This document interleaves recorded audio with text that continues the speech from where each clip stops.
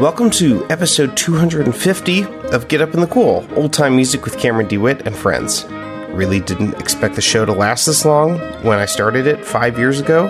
I'm glad it has, and I can't wait for the next 5 years. Thank you, everyone, for your enthusiasm and support. It wouldn't have happened without you. Who better to help us celebrate than this week's friends Judy Hyman and special guest accompanist Jeff Klaus. We recorded this about a week and a half ago over Skype, and I recorded my musical parts afterwards. By the way, this might be the last remotely recorded episode of Get Up in the Cool. There may be a few more sprinkled in as I transition back into in-person recordings, but maybe not. Either way, thank you so much for sticking with the show this last year when it had to change so much. I can't wait for it to go back to the way it was. So, please get vaccinated if you're able. Home stretch, all that. This episode is brought to you in part by Earful of Fiddle. They're offering their annual music and dance camp online June 20th through the 24th, 2021. Now in its 13th year, this season, Earful of Fiddle will provide virtual instruction in percussive dance, song, fiddle, guitar, banjo, mandolin, and online evening activities. Instructors include Ngozi Fields, Jake Blunt, Laurel Primo, Ruby John, Bruce Bowman, Nick Garris, Arnold Asham, and more. To register, visit earfuloffiddle.com. I put a link in the show notes. Stay safe and stay connected to your traditional arts community with the Earful of Fiddle. I suspect some of you may be experiencing some Zoom fatigue, but I think this one's worth catching. I taught for Earful over Zoom last year, and it was a really special experience. If you have one more in you, make it this one before you enter the real world. It'll be worth it. While Get Up in the Cool gets the occasional amazing sponsor like Earful of Fiddle, it's primarily funded by listeners like you. Shout out to George S. Flink and Paul O'Hare, who just signed up. Thank you so much. To those of you who haven't yet signed up for Get Up in the Cool's Patreon, just go to patreon.com/getupinthecool. It's linked in the show notes for this episode. And choose a support level that you can sustain. Get Up in the Cool is a niche podcast, to say the least. So I really need the enthusiastic and consistent support of you, my listeners, to keep it going every week, like I have for the past 5 years. So again, thank you everyone, and thanks in advance to those of you who will sign up. Make sure to stick around afterwards, and I'll tell you how to keep up with Judy Hyman. But first, here's our interview and jam. Enjoy.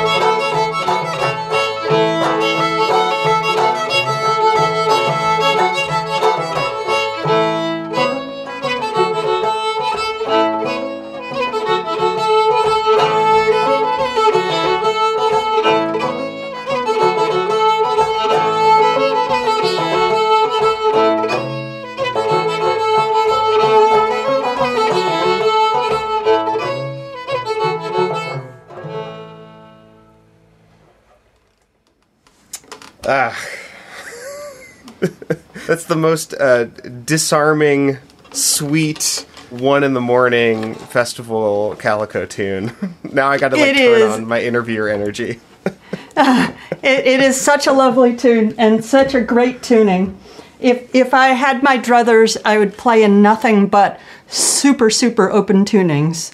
Yeah. Unfortunately, that would be a little bit limiting, but I really like the open tunings. Well, Judy Hyman, welcome to Get Up in the Cool. Thank you, Cameron. It's so nice to be here. I like your druthers. That's great. I feel the same way. It's the best.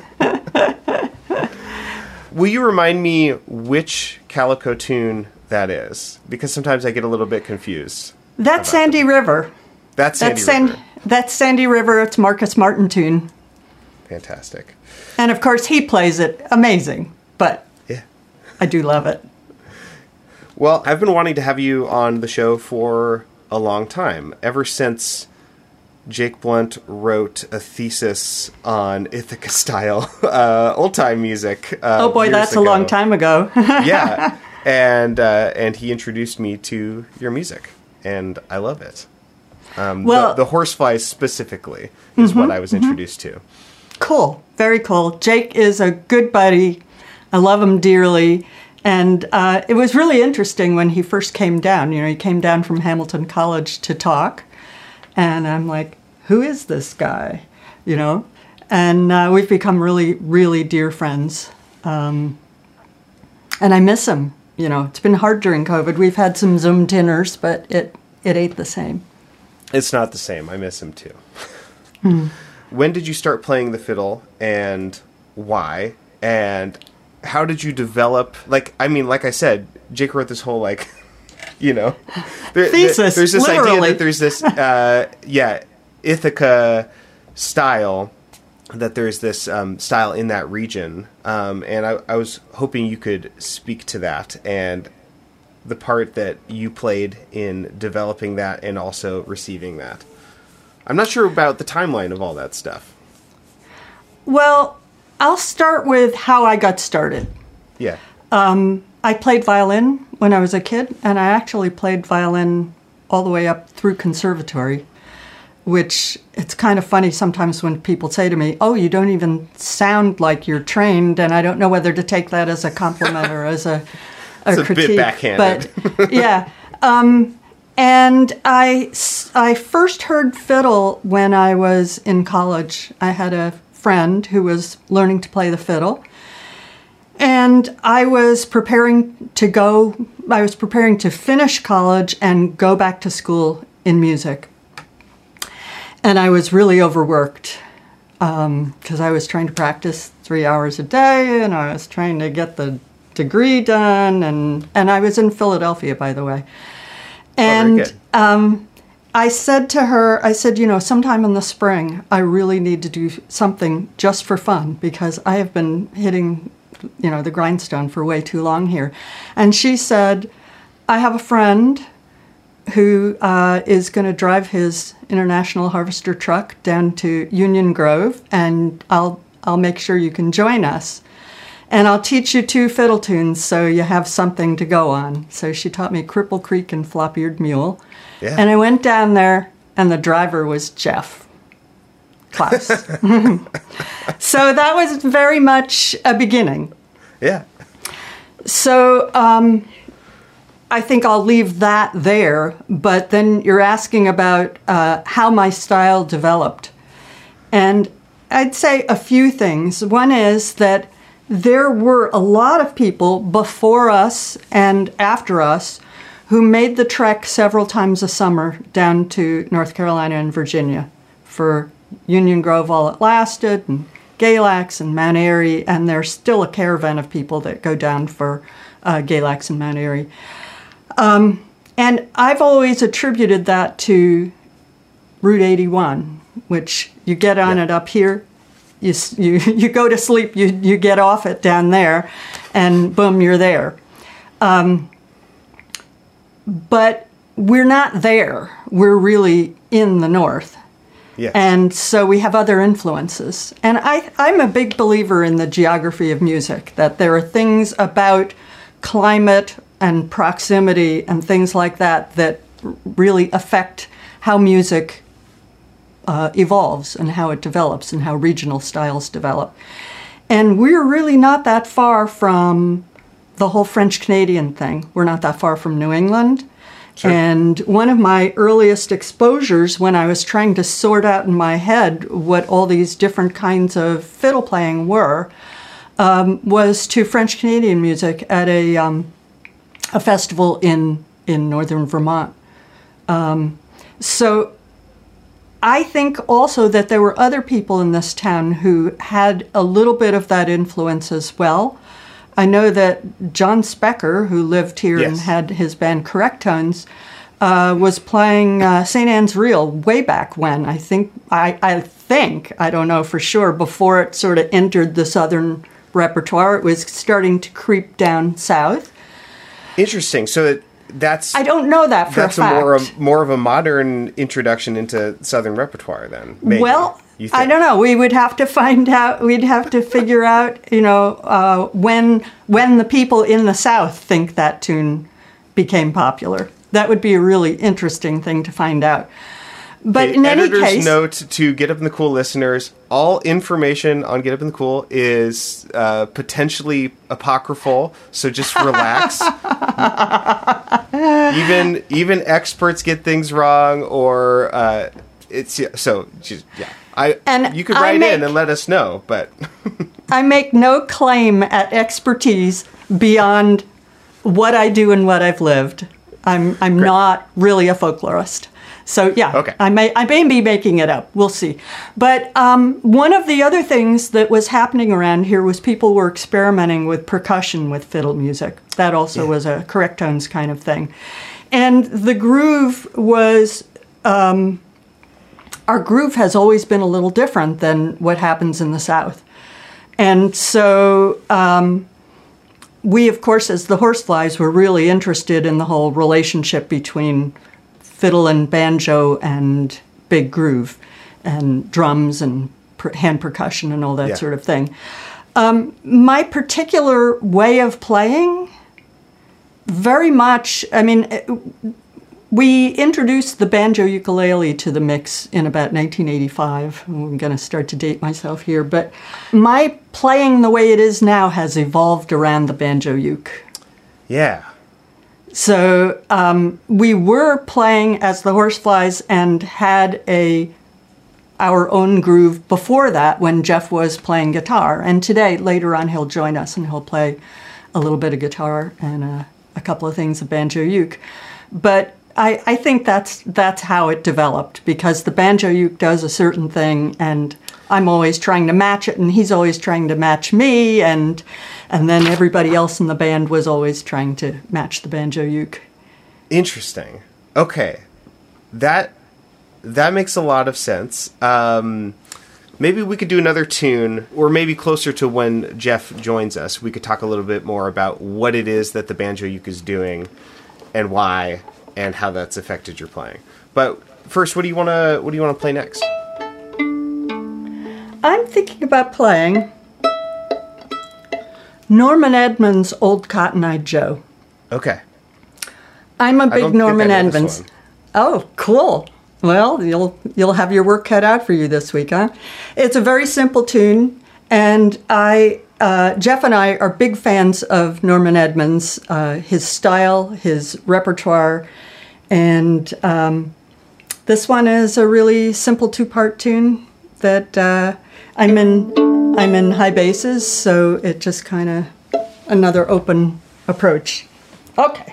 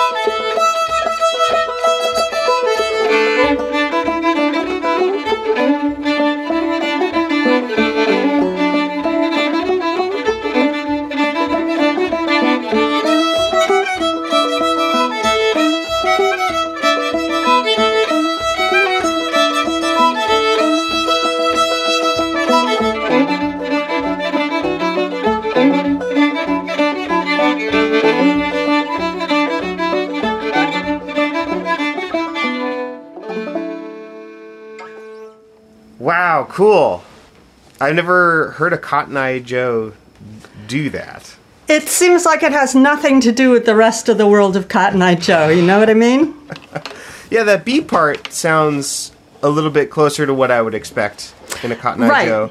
Right. But the A part, I guess it's not that different. It just goes to that note instead of the right. 6 instead of the 5. Yeah. We usually play it with just like the top part all in A and the bottom part all in D. Yeah. So it makes a really, really sweet square dance tune, for example. Yeah. Are there any other Cotton Eye Joes that do that? I'm not aware of anything that does that. Huh. No. Mm-mm. That's really cool. Okay, well, I'm going to listen to Norman Edmonds. I'm glad to have introduced you to what is one of my very, very, very favorite tunes. This is one of the main reasons I do this show, is so that people show me their cool tunes. And then maybe I'll steal their tunes. So, full disclosure. It's yours for the taking. I can't wait to play it with you live at a festival someday. Yeah. That'll be great. Good. Yeah.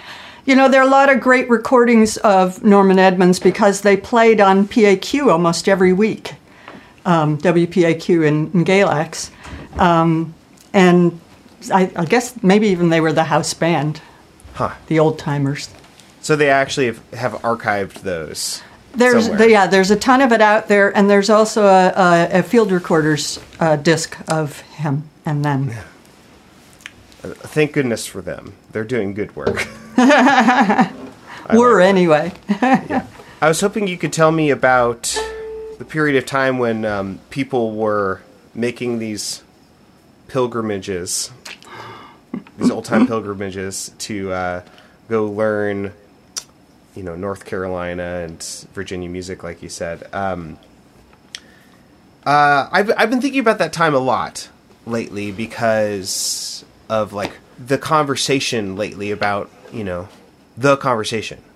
cultural ownership and protectiveness, and I've just been thinking a lot about it very critically, and I'm curious. I always want to ask people who were around at the time when a lot of that music was being shared or taken or somewhere in between. And I'm curious, what was your experience and what did you see in terms of the consent around the sharing, the cultural, intercultural connections or disconnections? I was wondering if you could speak to that. That's a big question. It's a really big question, and we can't really address the whole thing right now, but I can tell you my point of view, which was I always felt like by trying to get a handle on the music, I was trying to honor it. And I found, the first time I was at a Southern festival and cloggers got up on the stage and danced to old-time music, which I had already been into for some time, I got this thrill of kind of like a patriotism that we actually had a national music, even though growing up in northern New Jersey, I hadn't any exposure to it at all until I mentioned that we went to Union Grove from Philadelphia. That said, I am sure that there is. I know that we weren't always received. We, as sort of northern hippies, weren't always received as we thought we might be. But I know that there were positive and healthy connections because there were a lot of people visiting people in the South with a genuine interest in learning and sharing. And I'm going to tell you one story that relates. I'm going to play another Norman Edmonds tune. Great. Next. And so one thing about that was that at the time that we learned some of this Norman Edmonds music and we were really enjoying it, we were playing in a band with Frank Dalton. I don't know if you know Frank. He plays very good old-time banjo, and he's also, in the last decades, been super interested in Irish music. And he lives outside of Philadelphia, and he put on a bunch of Irish stuff there. But that was before the big full-blown Irish interest. So one day Frank was watching television and he saw Jimmy Edmonds, who's Norman's grandson, on television. And he got very excited by it. He was living in Philadelphia. He didn't have like a direct exposure to the music either. And he ended up contacting the Edmonds family. And Nelson, who is Norman's son, Jimmy's father, was a truck driver for a furniture company in North Carolina at the time. And one day, Frank, who lived in South Philly, in a neighborhood in South Philly, with tiny streets, had this huge semi pull up in front of his house, and it was Nelson. So they became friends. And so when we went down to Galax, because they lived, I believe, in Hillsville or Galax, we went and visited, and we went and saw all of Nelson's instruments that he was making, and there was this really nice personal connection. So I think it was complicated. I think there was, certainly we were clueless if we were rating culture for anything other than love of the music. Right. Now, that said, after that whole period, the Horseflies came together and we started to evolve, and we started to evolve into original music. So, that's like a whole different stage and a whole different era. We weren't even going to the festivals by then. Right. Yeah. I guess I'm really interested in this idea of a regional style developing, and the idea of there being new traditions. And I guess I'm curious, do you have any hopes for the genre that you had a part in creating the region and that tradition? Do you have any idea about where that's going? Or is it going to continue, or is it going to change, or? Well, everything changes. Of course. Everything changes. So that's just a given that in 10 years things will look different than they do now. And when I go to Clifftop now, things look entirely different from when they did, 25, 30 years ago at the Southern festivals. That said, yes, there's an active fiddle culture here, which makes it an awful lot of fun. And does everybody play fiddle like I do? No, they don't. But there are synergies there. There are other banjo uke players in the area, yeah. And so we have a regional thing going for sure. As far as my particular style continuing, I have a student. I had two students who are brothers, whom you may have encountered. You know the Trich brothers, right? Yes. So Gus and Huck have both taken from me for a long time. And Gus they're both exceptionally talented, and they both play multiple styles on multiple instruments. And so their old-time fiddle music world is only a corner of what they do, but they take it really seriously. Yeah. And Gus's groove and mine match really well. And Huck plays bongos with Gus quite a bit, so that kind of matches really well. We do play together. We have a little band we call Wicked Children. Very casual, mostly just we play around here at pizza shops and stuff like that. Gus also plays banjo uke, among his many accomplishments. Huck is younger, and you may or may not know that he won the Clifftop Youth 2 years ago.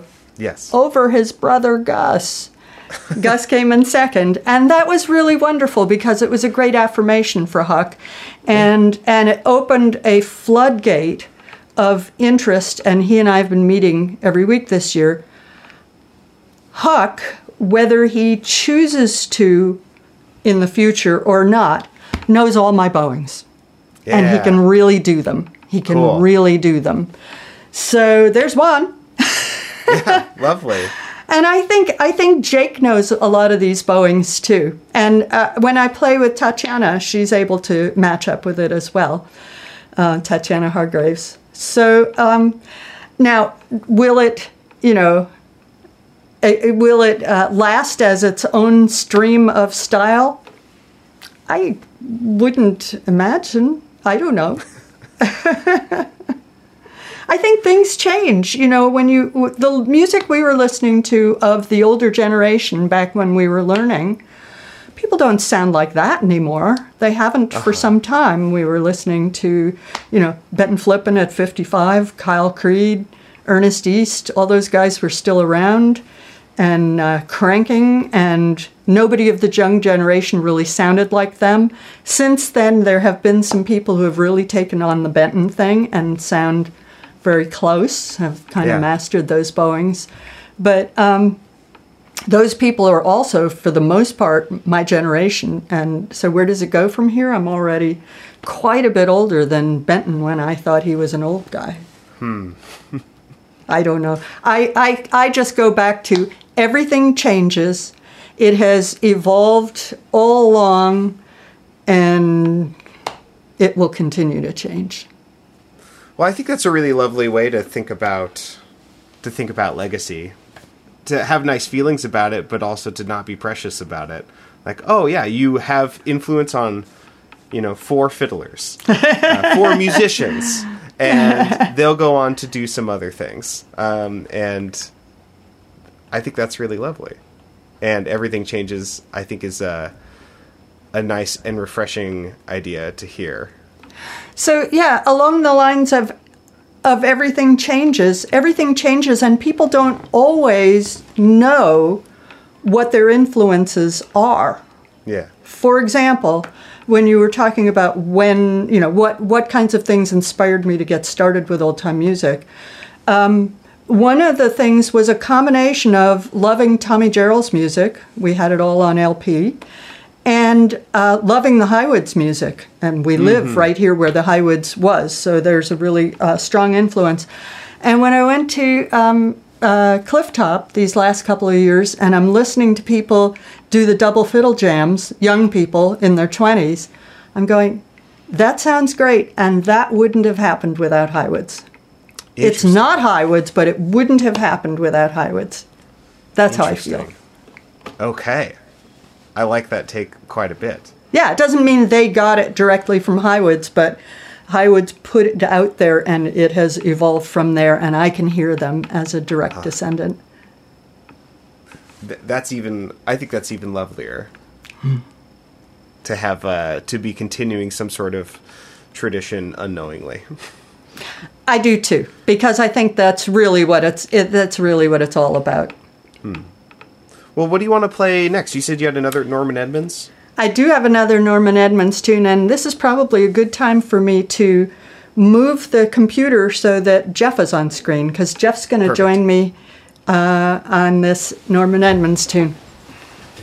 Here's Jeff Klaus. So I thought I would play another Norman Edmonds tune. This is called Ship in the Clouds. And you probably know a version of Ship in the Clouds. Yes. And this is just one that really captivates me. And it's totally recognizable, but a little bit different. 1, 2, 3, 4.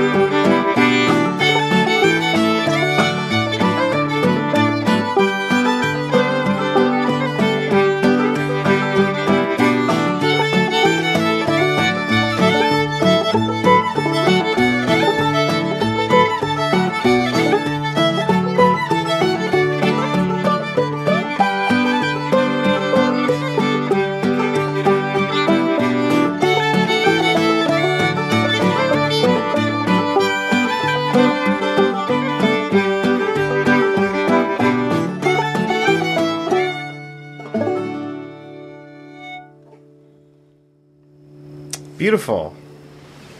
I love it. Thank you. Yeah, I can't quite put my finger on what's different than the other ships in Clouds. Is it the same? Before. It sounds. Well, no, I'm saying it does sound different. I just can't quite. Maybe it's the A part. I don't know. I did play the other one way back when, and I don't remember it at all. I just heard this one and went, oh, and I never really connected with the other one like I wanted to play it all the time, but this one I love to play. So here's the banjo uke coming out. Yeah. Maybe we could speak on this a little bit. You said that the Horseflies introduced banjo ukulele into old-time repertoire and old-time adjacent things. No. I wouldn't take credit for that. You did not say that. Excuse me. No. And I think Jeff should put on the headphones so that he can also talk to this. I wouldn't at all take credit for having been the people who interjected banjo uke into old-time music. There are a lot of people, and maybe it was an idea whose time had come. Maybe it will turn out, your viewers will say, no, he's the first one I remember doing it. But that's not a piece of history that I, try to own in any way, or nor does Jeff. Yeah. I can speak this much to all that. The first person I heard playing who I thought was incredible was Jim Reedy and the Chicken Chokers. Right. And okay, very good. The Horseflies and the Chicken Chokers used to do, we used to do exchange program. They'd come to Ithaca and we'd do a double bill here. We'd go to Boston, do a double bill there. That kind of stuff. They were really good friends. I love that double album that you all made. Right. Thank you. Chokers and Flies. Yeah. And that was the idea of Rounder, which was really, really fun. The best misprint story I've ever heard in terms of printing albums is one in which the Chicken Chokers is on both sides. Uh-huh. Those must be collector's items someplace. I don't know. I have a box of them. Anyhow, but I love the way Jim plays and was really inspired by that. Now, he plays pretty differently than this. The story for us is Judy kept saying, oh, it'd be great if I could go to parties and not always play fiddle. In those days, you'd have a lot of fiddlers and just like one or two guitar players. Things have changed a lot now. And she said, if I just had some little rhythm instrument, that would be great. So I bought her literally this banjo uke for $75, the store in Vermont, and gave it to her for her birthday. And then she didn't play it. Well, you didn't give me much time. Well, no. I let it go for a while. No, and then you picked it up and went, wow, this is for me. Right. That's sort of what happened. If you play guitar, the chord shapes are pretty simple. It's 4 strings instead of 6. And I was like, oh, even easier than guitar. Beautiful. I love that. Easy, I like. And anyhow, I started playing it. And now she has her own banjo uke that she doesn't play. That's true. I'm familiar with this kind of couple gift. I've given and received a few of them. So yes, right. Yeah, I will get to it. I will definitely get to it. Yeah. Do you play any other fretted instruments, Judy? No. So no. This would be your first. It would be my first fretted instrument. It will be. It will be my first fretted instrument. We do have a small electric bass that we've had for about 28, 30 years. That's hers. That's in a case over there someplace. And it has frets. I noodled around on guitar in high school. I think everybody does that, but sure. I never really played it. So I guess the vocal transliteration of the Ithaca Sound banjo uke is waka waka. That's what people refer to when they're talking about that sound. I guess I'm curious, where did the idea to have that particular kind of backbeat? I think you play it with a pick. I do. True? Yes, a thin nylon pick. Yeah. Yeah. Yeah. Well, the truth is, I just sort of did what I did. I didn't get it from somebody else in that sense. It was just kind of an intuition about what to do, and it's evolved a bit. Chicken Chokers Jim Reedy plays with metal strings and does more of a downstroke. He does a backbeat. as opposed to that shaker beat. Or what Taj Mahal. Taj Mahal, it turns out, played banjo uke. I didn't know that. And we were at a festival, Philly Folk Festival or something at one point, and he had played earlier a little bit before us. We got up and we're doing our thing, and he came backstage afterwards, and he said, "Oh, I love that rucka rucka." Right, it's like, so he could waka waka rucka rucka. So Sure, he had tagged that one a long time ago, I guess. And I'd never heard him play. I mean, now my favorites are probably Linda Higginbotham and Mark Hellenberg, Pokey. They play in a style that's similar. I think And Linda has Terry. less backbeat because of the fiddle. You sort of follow the fiddle. Terry McMurray plays with Paul Brown. Of course. Yeah. Yes, absolutely. Right. So that's interesting. plenty You're of saying others. you follow the fiddle, but it sounds like there was some mutual following. no, Judy. yeah. Well, we've been together a really long time, so there's a lot of mutual following musically and otherwise. How's that? I would certainly hope so. And I think the backbeat thing was there, as you talked about earlier, from other sources, sort of happening. But when we started to play in the Horseflies and play with hand percussion, that backbeat thing just got elevated. And there's, for me, nothing more satisfying than playing a tight groove with banjo uke and hand percussion, sort of working that same beat. It feels like the banjo uke is this big, Yeah. So. Well, I would love to hear another tune. What are we shall we playing? play next? Well, I was thinking of playing a tune by that I got from the playing of Alva Green, who's a fiddle player that I really don't have a lot of recordings of, but this one I love, and we have renamed it Longtail Duck, and I may let Jeff talk about that.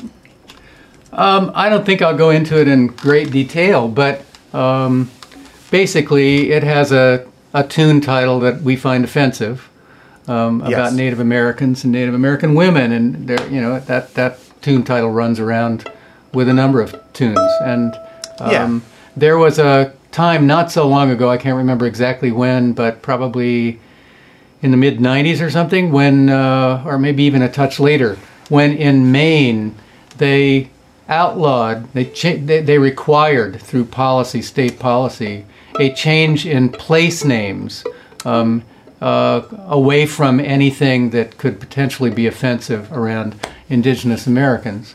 And I sort of like that idea. And sort of the short version is, I think they changed a lake name to Longtail Duck, or Longtail Lake, I think is what it was, or something like that. So we call this Longtail Duck. Perfect. Yeah, not that any sort of mention of racial identity in old-time music is necessarily neutral, but I would hope that there are enough tunes, that refer to Native Americans that we can change a couple titles of the more egregiously titled ones without it being too erasing. So I think that's great. And if it's the tune that I think you're talking about, this is one of my favorite tunes. Excellent. Excellent. Shall we do it? Yeah.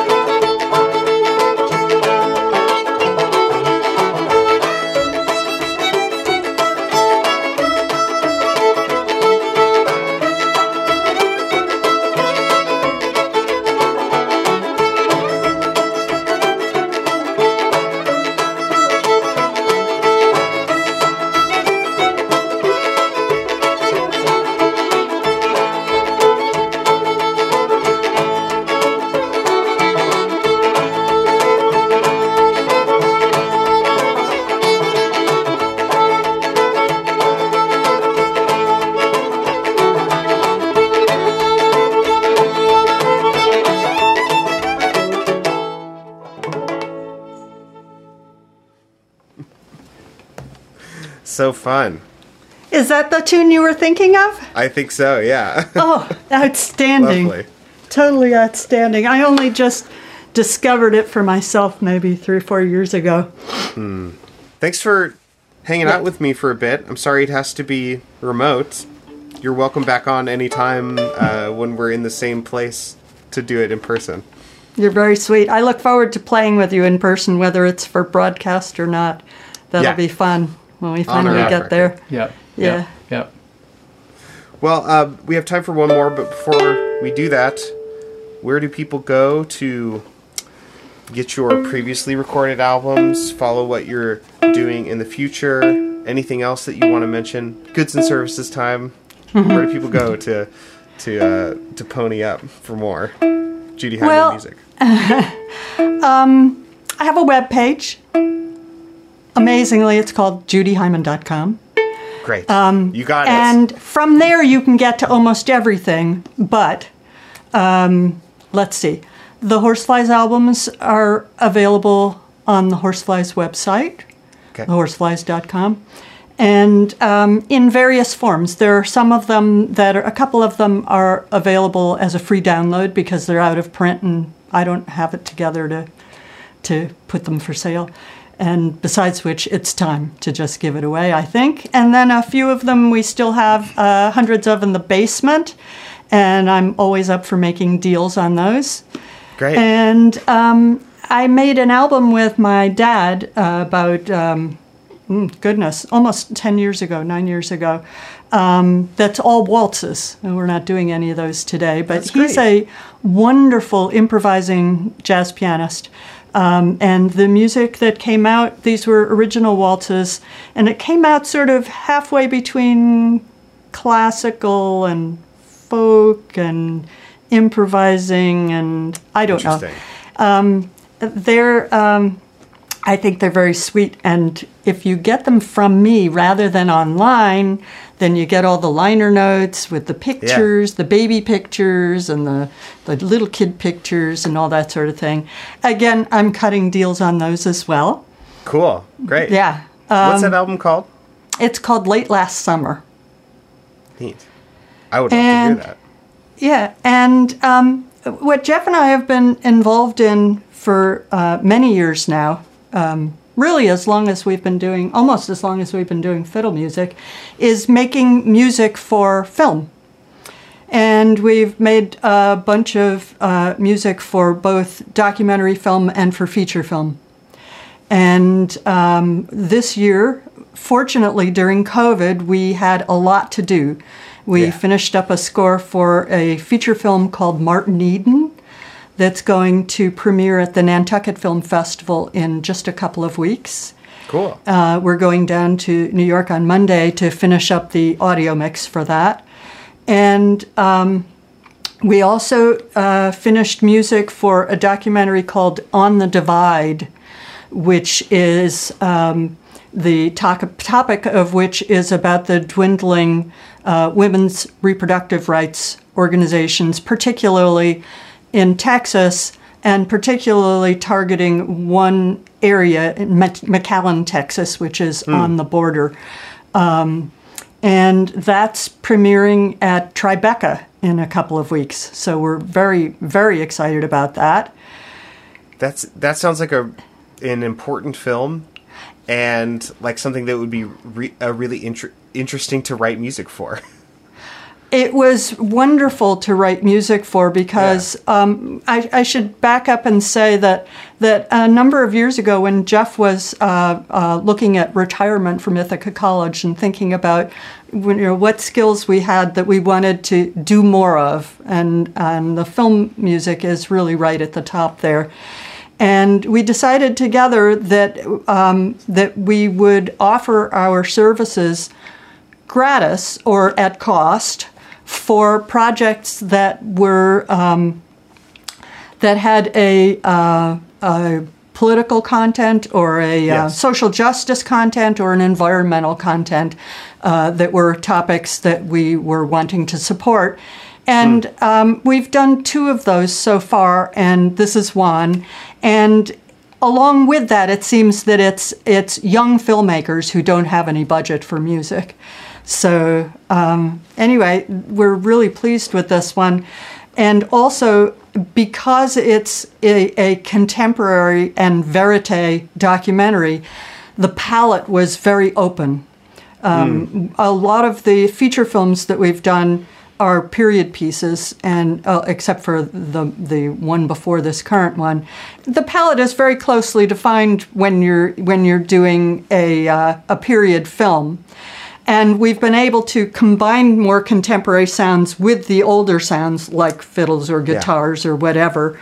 But some of this more recent stuff, and in particular this documentary, allowed us to really use the sonic palette that we've been exploring for a long time. We have a lot of software. Cool. Well, I hope to get to see it. It will be on Point of View, POV, on public television in the spring. Yep. And it just made it into another festival that I can't remember the name of. Yeah. I think it's gonna get its way around.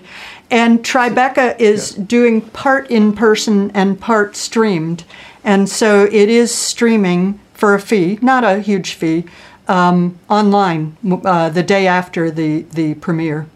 So it'll be out there. And I would just say, very gutsy young women, 2 young women who've made this film in their late 20s. Just a really courageous film. And they were able to build trust and gain access to various elements of this major debate and the controversy. And they presented through the three lives. All Latinx people with different relationships to this women's reproductive health care clinic. And I'm astounded sometimes as I watch the film that they were allowed to be there to film some of these conversations. It's really... Their names are Maya Cueva and Leah Gallant. Yeah. Anyway. Well, thanks for all the cool work that you're doing. Well, thanks. We love doing it. It's really fun. We like doing film work. And we like even better applying those skills to social justice kinds of projects. So feels right. Well, what should we do for the last tune? Well, I'd like to do one more with the banjo uke, and that's Flatwoods. I think lots of old-time people, most old-time people know Flatwoods. There's more than one version. I play the version that I learned from Tommy Jarrell. I wouldn't call it the Tommy Jarrell version since it's become mine, but it's the one that it's closest to. Here, let me get a little bit detangled. Thanks again, Judy. And thanks, Jeff, for joining. Thank you for having us. Yeah. Lovely.